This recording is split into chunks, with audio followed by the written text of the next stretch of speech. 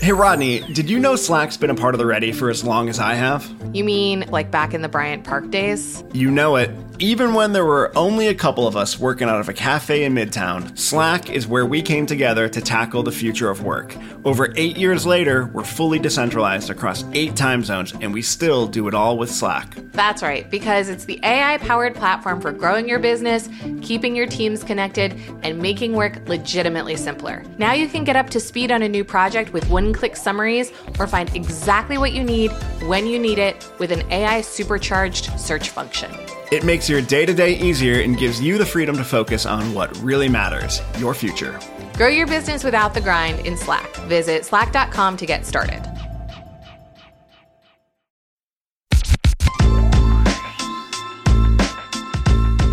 Hey everybody, welcome to a special bonus edition of Brave New Work, a podcast about reinventing our organizations and the search for a more adaptive and human way of working. I'm Aaron Dignan, and I'm joined, as always, by my co-host, Rodney Evans. Hi, guys. On today's bonus episode, we're going to talk about, you guessed it, the coronavirus, just like everyone else, but we're going to approach it in a completely different way. However, before we sanitize everything in the office, I think we should go ahead and check in. So take us there. Let me finish washing my hands. Yeah.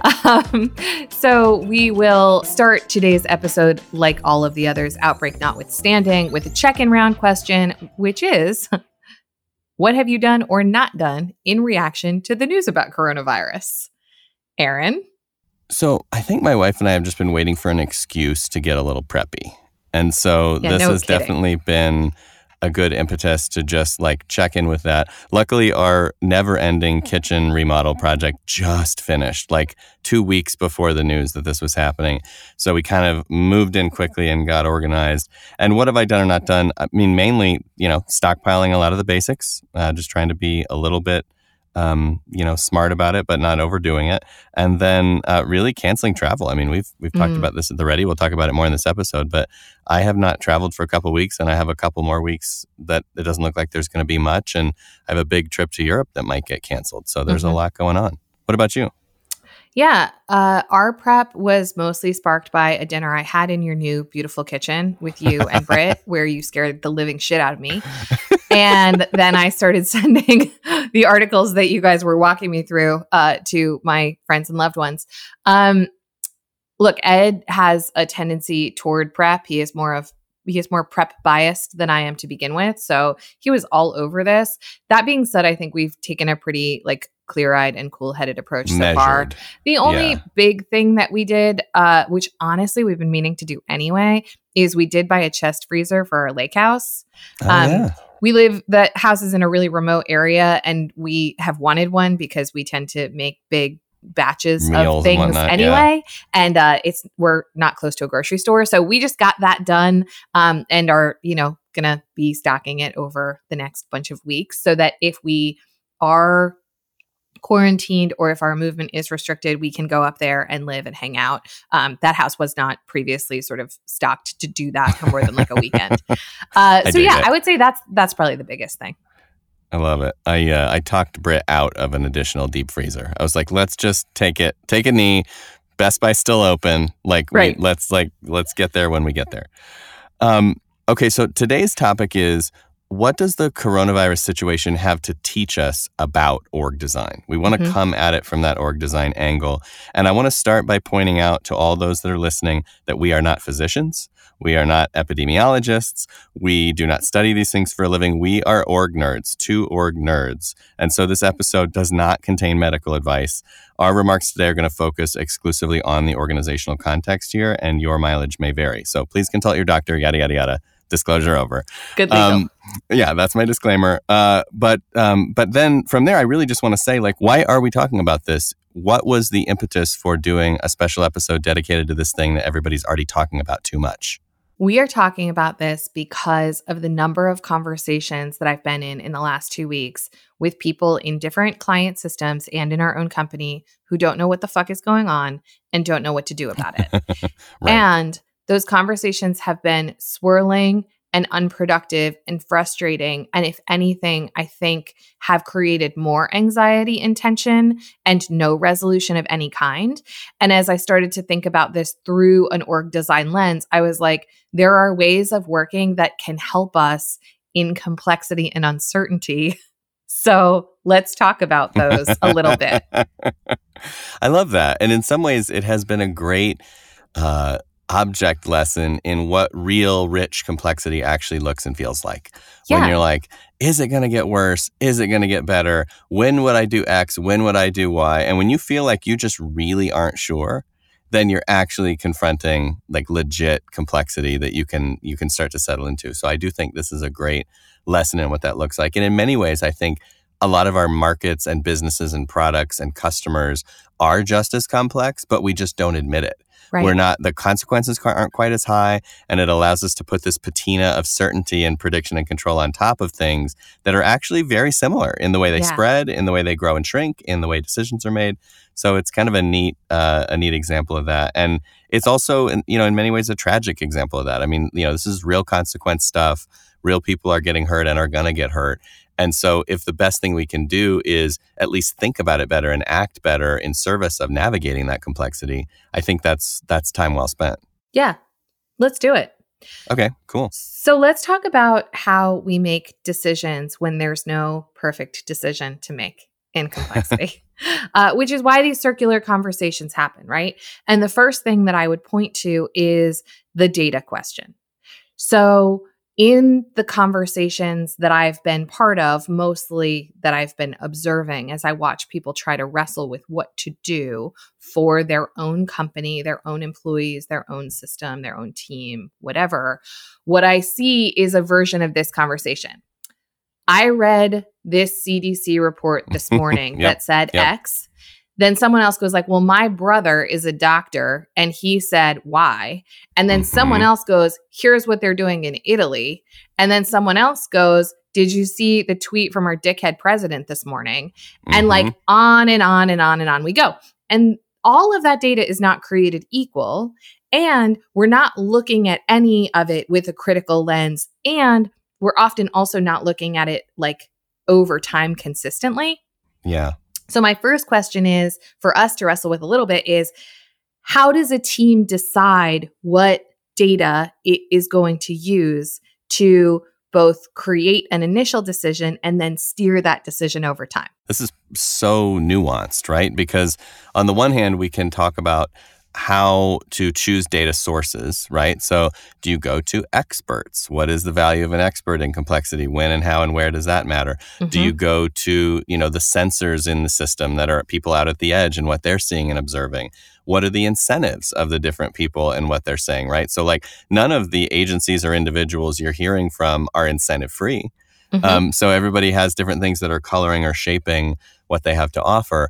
I think the big takeaway for me in terms of complexity consciousness is go where the data is rich, where it's deeper, where there's more data points, where there's more evidence, where there's more information. And if there's, if the expertise is valid, if it's relevant, then go where that expertise is. But also, go to many sources, like go to diverse information sources. If you just look at what is the take of the CDC, that's a good take, that's an expert take, but it's only one perspective on a global phenomenon. And so what are the other agencies saying? What are other people saying? What are other perspectives that you want to take and mix in? And then you can roll your own kind of sense-making device around all that, right? Because you don't have to weigh everything equally. But I do think the first thing here is like, go get data that you trust, whether that be your friend who's a doctor or whether that be the CDC or whether that be the data out of Italy. Go to data you actually trust and for good reason from seeing over time that it works. And then mix that up into a sense of what's really going on that is a sort of informed perspective. And when you're looking at that data, look at it as the team who feels they have a decision to make. So use data the same way that we use competitor data or financial data to steer our decisions and to sense make as a group, not just have everybody bring disparate points that they're using to back up their argument. And this is different than how we would advise a team to make an investment decision around an initiative that they wanted to fund. It's like, don't have everybody just go collect their own research and come and argue about it, decide what body of data you're going to look at as a group to have healthy, informed discussion and make a working agreement around that. Yeah, and maybe don't even have a strong point of view going into these kinds of sense-making discussions. Like, I think if you're going in to argue your point, you may have already lost in complexity, right? Because the job here is like, how do we integrate a bunch of perspectives and see where the edges and tail cases and different, who's the 10th man and all that, like that plays out in these conversations. I also think it's really important to delineate, and maybe we'll get into this later, but delineate between the decisions that are our decisions and the decisions that are each of ours as individuals, right? Like there are things that like, I'm not going to make a decision for you about what you stock in your pantry this weekend. That's your decision. But there are other things we do have to decide together. Like, are we going to travel to that client? Are we going to go to that conference? Those sorts of things. So I think that delineation is also important before we get into some yelling match. Yeah. So besides data, another piece that I've recommended to clients recently that I think is worth doing in a lot of situations, but particularly now, is some scenario planning. So you're good at scenario planning. How do you do it well? And what should be considered? And how might someone listening to this think about doing this work in the face of this very scary mess that we're in? Well, I think doing scenario planning well, I mean, I would not consider myself an expert on this, but I think doing it well is about, first of all, establishing why we're doing it. And often it's very easy for people that are used to predict and control management to do scenario planning to try to be right. Like, let's predict what's going to happen and what's most likely, and let's be sure that we have a plan for that. I don't think that's what is most useful about scenario planning. I think what's useful about it is saying, what are all the blind spots? What are all the ways things could go, including, certainly the most likely scenario, the best case scenario, the worst case scenario, but also like trying to find those black swans, those edge cases, those things that you won't see, the unknown unknowns. Like, if you really get a big, broad group together and you really dig hard for what might occur with different prompts, I think you can turn up a lot of really interesting outcomes, things that you wouldn't expect. And from that, then you can start to play out the work of, all right, well, if this, then that. So if it becomes, such that we can't go to the office at all, what would we do for continuity of business then? If it became, the case that a certain number of us were sick or a certain number of us were well, or how would we play with that? And then what are all the edge cases that could affect our ability to do that, right? So for the Ready, for example, maybe we're fine because we're already a remote company, so we don't have a lot of questions or answers to deal with there. Maybe the work that we do can even be delivered remotely, and so we don't have any scenario planning to worry about there. But what about if Zoom goes down because of overuse? Oh, shit. That's scenario planning that we probably wouldn't be prepared for if we didn't do an activity like this, where it's like all of our boxes are checked except, the server at Zoom is on fire and now we can't deliver services to clients at all. And that's actually, I mean, in the range of possible things that could happen, that's a pretty mild one, right? Like there's a lot of things to think about. So I think you blow those out and then you play the game of like, if this, then that. What if, if that occurred, what would our move be? And the point is to be ready so that whenever one of those things occurs, it doesn't feel like this novel thing. It's like, oh, I've seen that before. Right. And now we have a little bit more fluidity there. But what do you think? What's your reaction to that? My add to the scenario planning thought is there are lots of different templates and methodologies for doing scenario planning. The two elements of it that I think are particularly useful in this context are delineating assumptions and delineating risks. Because in the circular conversations that I've been part of, there's a lot that is stated as fact or as truth that is actually opinion or assumption. And there's nothing wrong with getting that information out on the table, but let's label it correctly. Let's label it as an assumption, or let's label the worst case situation as a risk rather than a foregone conclusion. I think using a framework or a rubric of some kind, doing scenario planning, just to clarify our thinking around what might be versus what we're assuming might be versus what we're afraid might be.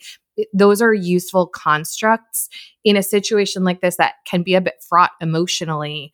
And also, we can't really get to like the right answer. I love that. And you see that even in regular course of business, right? Of course. Just this notion of like, we're not great at clarifying assumptions. We're not great at testing those assumptions. We love to state things as fact. And in many ways, as leaders, as founders, as managers, you're brought up to speak confidently. to be certain, to be calming, to be like, we're all going to be okay. This is the answer. This is the way. And so I think it is super counterintuitive, especially in a crisis, to be like, yeah, these are the assumptions. Like, these are the unknowns. These are the things these are the risks, and be more open and more humble to that.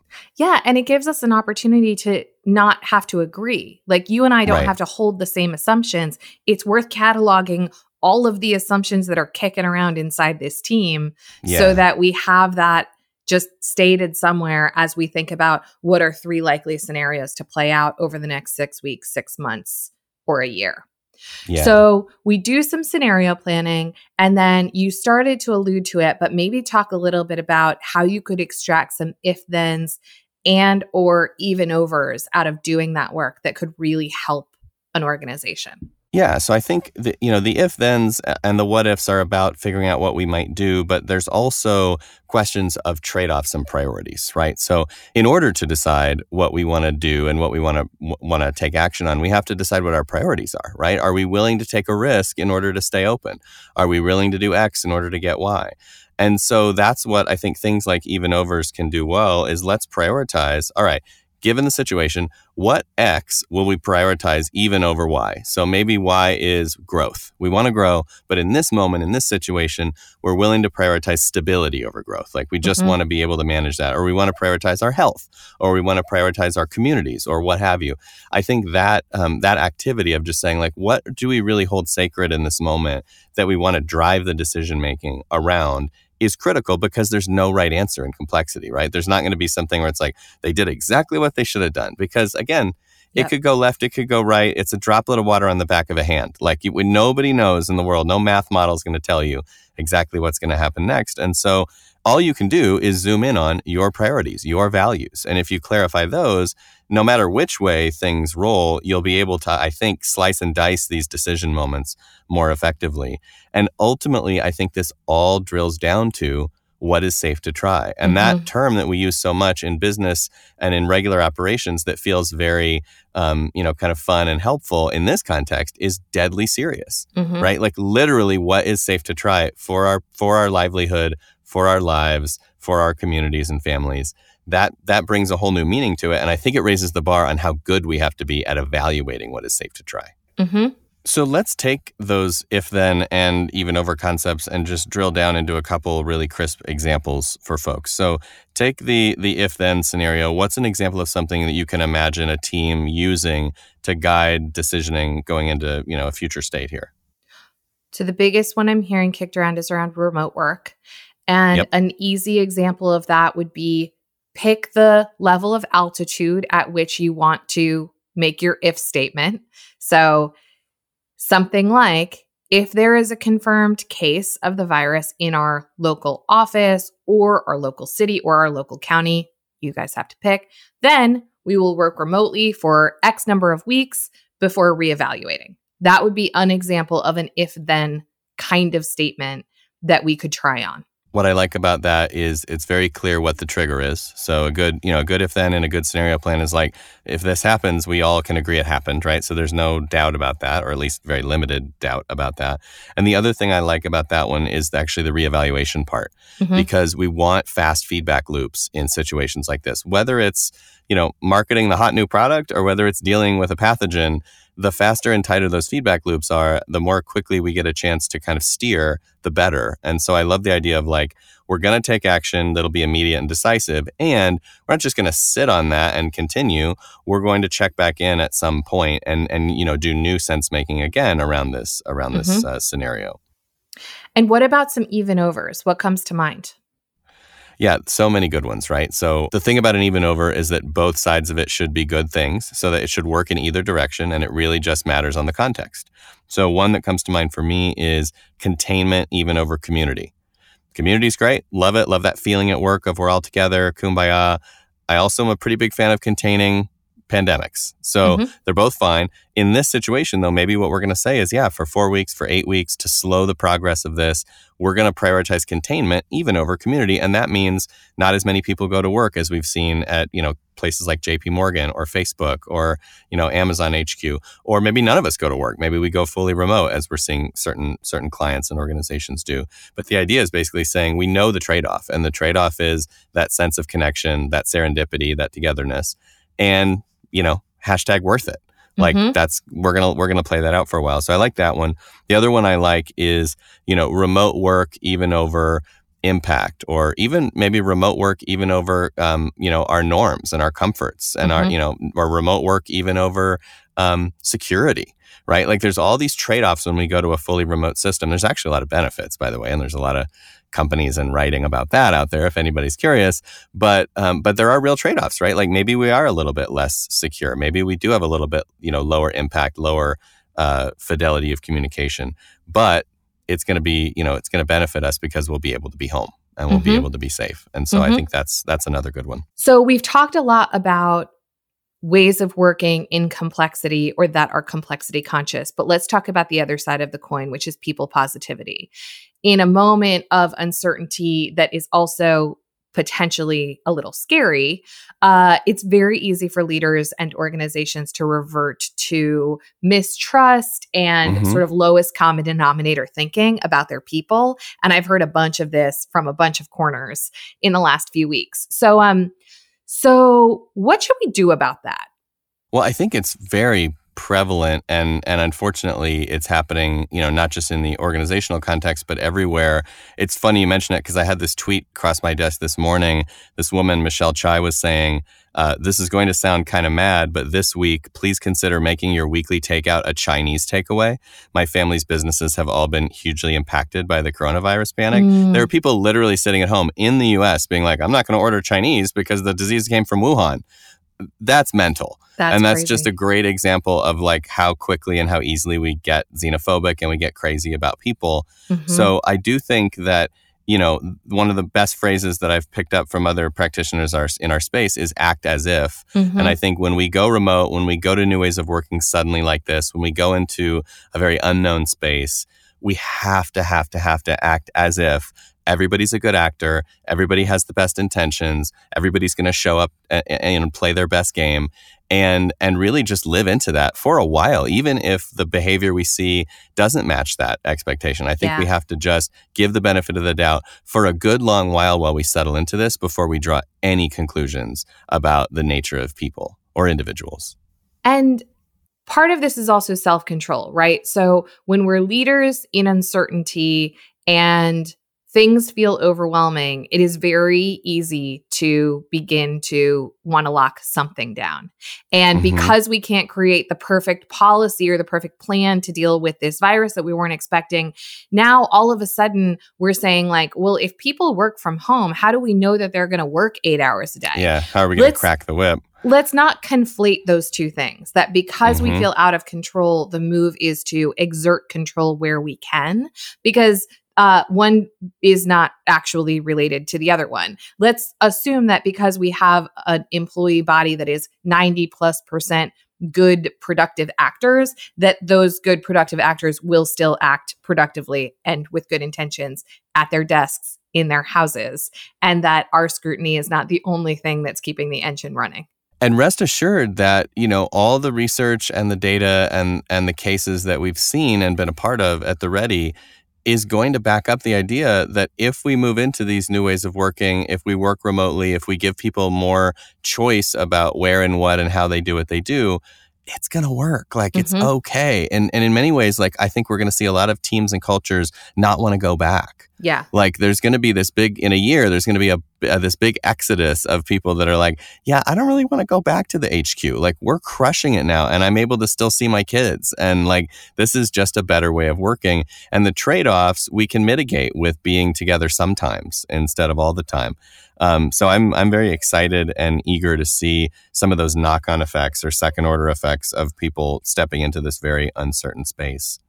And a lot of the tools and practices that we teach and use when we do transformation work are about creating adaptivity in systems.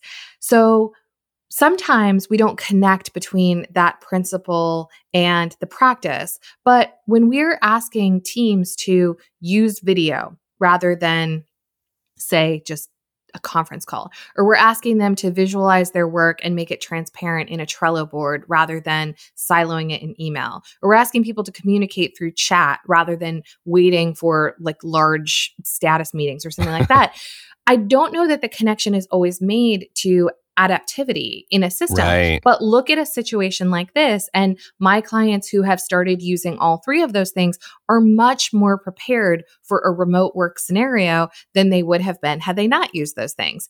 That's and right. The same can be said of a lot of other kinds of black swan events. Like using those same tools would also have made them more prepared for a giant reorg or a competitive disruptor or a natural disaster or a whole variety of other things that they couldn't have predicted. And it's so critical in this moment to dial into those, 4 principles that we're always yakking about, because those are the principles behind a lot of those tools and practices. And those are the principles that will uniformly help you manage something like this and get you to that better place. And those are autonomy, right? Like more agency, more ability to make decisions at the edge, transparency, more data flow, more information flow, more symmetry of data, decentralization, right? We don't want to be centralized when we can have a critical failure that blows everything apart. And so that's centralization of people, centralization of stuff, of responsibility, et cetera. And then consent, which I think is really connected to autonomy, but it's the other side of the coin, which is, let's not do things to people without their consent, right? If we want people to work from home, let's co-design that policy together. If we want people to use a different tool, let's at least have a moment where we all get to weigh in a little bit about what tool that is and why. And just take the time to do it with some care and some consent. But if you live even 2 of those or 3 of those, you're going to see huge gains in terms of that adaptability, because those are emerging out of that pattern. They're emerging out of that pattern of, if things are going to be moving under your feet and you need faster feedback loops and the ability to steer more frequently, those things make you stronger. They make you better at doing that. Though, that's the sports car that you want on the track. And I always am blown away when I leave a big event, a big sporting event, or a big, concert or something, which obviously they're all canceled. So none of that's happening right now. But you leave one of those and you watch how people fan out and go where they need to go and get it done the way they need to get it done. And then you compare that to, a game of lemmings where everybody just walks off the cliff. And it's like, we need that decentralization. We need that agency. We need that ability to just say, like, teams, we're up against a big one here. We have to figure out how to do what we've done this way with these tools and these supplies. And now we need to do it with our hands behind our back, jumping on one foot on a pogo stick, using these remote tools we've never used before. And instead of trying to centralize that and create like the perfect playbook and the perfect answer and the perfect training, I think there's something to be said for just like, hey, each team has a mission, has a purpose. They need to go figure it out. And if there are things that we need to do together, then let's convene those moments and have those discussions. But there's a lot that we can do alone and with our teams.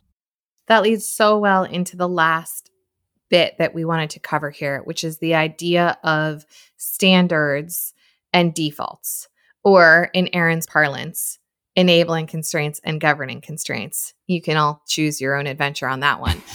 Technically Dave Snowden's parlance, but yeah. What we're seeing in this moment is a desire to create rigorous and comprehensive standards, because that's what feels safe and that's what feels responsible too. I understand the impulse. Yeah. That's not always helpful or necessary. So let's talk a little bit about the difference between those things and how teams or organizations can think about them in this moment. The key difference here for me, and we've talked about this briefly on the show before, is about risk. Again, it's about that safe to try bar, that water line. Is it a hole below the waterline or above the waterline on the boat? I think standards are great when we're saying, look, we can't have it any other way, right? We all need to agree on what tool we're going to chat on. We all need to agree on a security protocol. We all need to log in to our email server. We can't just have that be open. Like, there's stuff that we're going to do that has to be standardized. And I think if the benefit there is that, we get to do it all the same way and we avoid the risk of it going catastrophically wrong, that's great. I think in so many of these other cases, though, the default is just a way to say, hey, here's a good practice, not a best practice, but here's a good practice that we know serves us well, that we're informed, or we have some data that tells us is a good option for us. And if you're not sure, do this. In some ways, that's the article I sent you. When we were talking about coronavirus originally, I was like, here's a guy who's written a good article that's like, if you don't know much, here's 10 things you should know. You know, and it's like, it's not over the top, it's not overboard, it's not over prescriptive, but it's like, these are probably good ideas. And I think the same thing about defaults. You know, if we're going to set certain hours of the day that we work, certain response times in our remote tools, certain agreements about how we use or don't use video, how we show up, you know, what decision-making protocol we want to use. I think those are all great things where we can just say, this is the way we do it if we don't have a better idea. And if we have a better idea, it's, you know, to each team their own. And the only trade-off, as I always rattle on about, the only trade-off for branching away from a default is, what'd you learn? How'd that go? You know, and if it made it better, then we'd love to hear about it. And if it didn't, then, you know, go back to the default next time. And in this moment, defaults serve two purposes. One is they are a service to the teams that just haven't figured it out yet. Yes. And so in the absence of knowing what the fuck to do, which none of us do, it's really helpful if somebody says like, well, we talked about it and looked at data and here's what we're going to try if that serves you. We're not telling you must, because we also might and probably are wrong, but here's a starting point or a template or a draft for you to start from. And the other thing that it does is it allows us to propose something without knowing if it'll be right. So in this moment where, again, creating a monolithic, exhaustive, complete policy that covers remote work and travel and essential personnel and tooling and spending and contingency, but like what we get stuck in is we can't A, figure all of that shit out. B, we're never going to agree on it. C, by the time we kick the policy out the door, it's going to be irrelevant anyway. Yeah. And so right now what we can do is say, as we just did for the Ready on Friday, okay, what is the default that would actually serve us right now? The questions swirling around for us are about travel. So we made a default about travel. Anybody is welcome to exempt themselves from that default or iterate on that default. But in the absence of us knowing what to do, we were like, this seems like a people positive thing to say, hey, here's a suggestion that makes sense to us as a group. Yeah. And interestingly, we came to that default through sense making and conversation. Exactly. So it's not like you wrote it or I wrote it on a napkin alone. We had an hour-long conversation and kind of beat it up a few different ways. And then we were like, what is everybody craving? What are they needing? And the answer was like, we kind of feel like we need a party line. And so we wrote a 3-sentence party line that was like, hey, for the next X weeks, the Ready is not going to travel unless we have to. And if you need to veer from that, that's your call. But like the default that you can go to the market with is, hey, we have a policy right now as a system that we're saying no. Our first answer is no. Right. And, if you want to push back, we can discuss it. But our default answer is no. And I think that is very freeing. I think so too. And when you do work that is enabling, as defaults are, then you're not trying to constrain someone's behavior or tell them what they can and cannot do, or like try to figure out what trips everybody has planned for the next 6 weeks so we can like triage them all and make sense of it and, make changes where we need to. And I would say in that line of thinking, in that mindset, you can have as many defaults as serve. So like the checklist that you sent me, I think is a valuable default for anybody at the Ready to use as their default. Like if this makes sense to you and you can afford it and you have the time and you have the space, these are great checklists to use. Go for it. Take from it what's useful, ignore what's not. So if we're in the mindset of defaults, not standards or not governance, and using governance for when we really need it, like these are the places that you are not allowed to fly because we are concerned about the safety of our workforce, then I think it sort of sky's the limit in terms of what could be useful in this moment. Yeah. And what I think really builds on that idea of kind of just-in-time delivery is, this connection back to other episodes we've done, like Learn by Doing. You don't have to eat the elephant all at once. You have to just deal with the tension that's present and alive right now. And if you have a trip planned for next week, you don't need to create a travel policy for the whole freaking company for the next year. Yep. You need to decide, what are we going to do about next week? And maybe a default that lasts a week or two is enough. I think you really just have to be tuned in, and you have to be listening for, to the system for like, what's needed now, what's called for now, and what are we called upon to decide. And then, you make those defaults, you make those agreements, you make those scenarios, and then you live with them for a little bit and you rinse and repeat. And I think what we'll see in the next many months are a lot of teams getting a lot better at living in that tight feedback loop than they've ever been before. Which is like, there's going to be a lot of like, all right, now what? Now what? Now what? Now what? And it feels like an emergency. But in many ways, if you get good at it, that's just what work is. That's what work in complexity looks like. That's true. It's the mantra that I just learned from Tom on Monday's episode, which is what's now, what's next? What's now, what's next? What's next? It could serve us well. I think that is a fantastic little aphorism to draw things to a close on. So I will shut it down now. Rodney, thanks for the idea and the company on this one and all the good advice. Yeah, we'll get through it. We will. We hope. We persevere. We persist. As always, a quick tip of the hat to Taylor Marvin for making us sound good. Brave New Work is produced by The Ready, where we help organizations around the world change the way they work. And you can get in touch with us by emailing podcast@theready.com. If you like what you're hearing, please give us a review, share this with a friend. I don't know, take out a billboard in LA, put our names on it. And as for you, thanks for listening. Now go change something and wash your hands.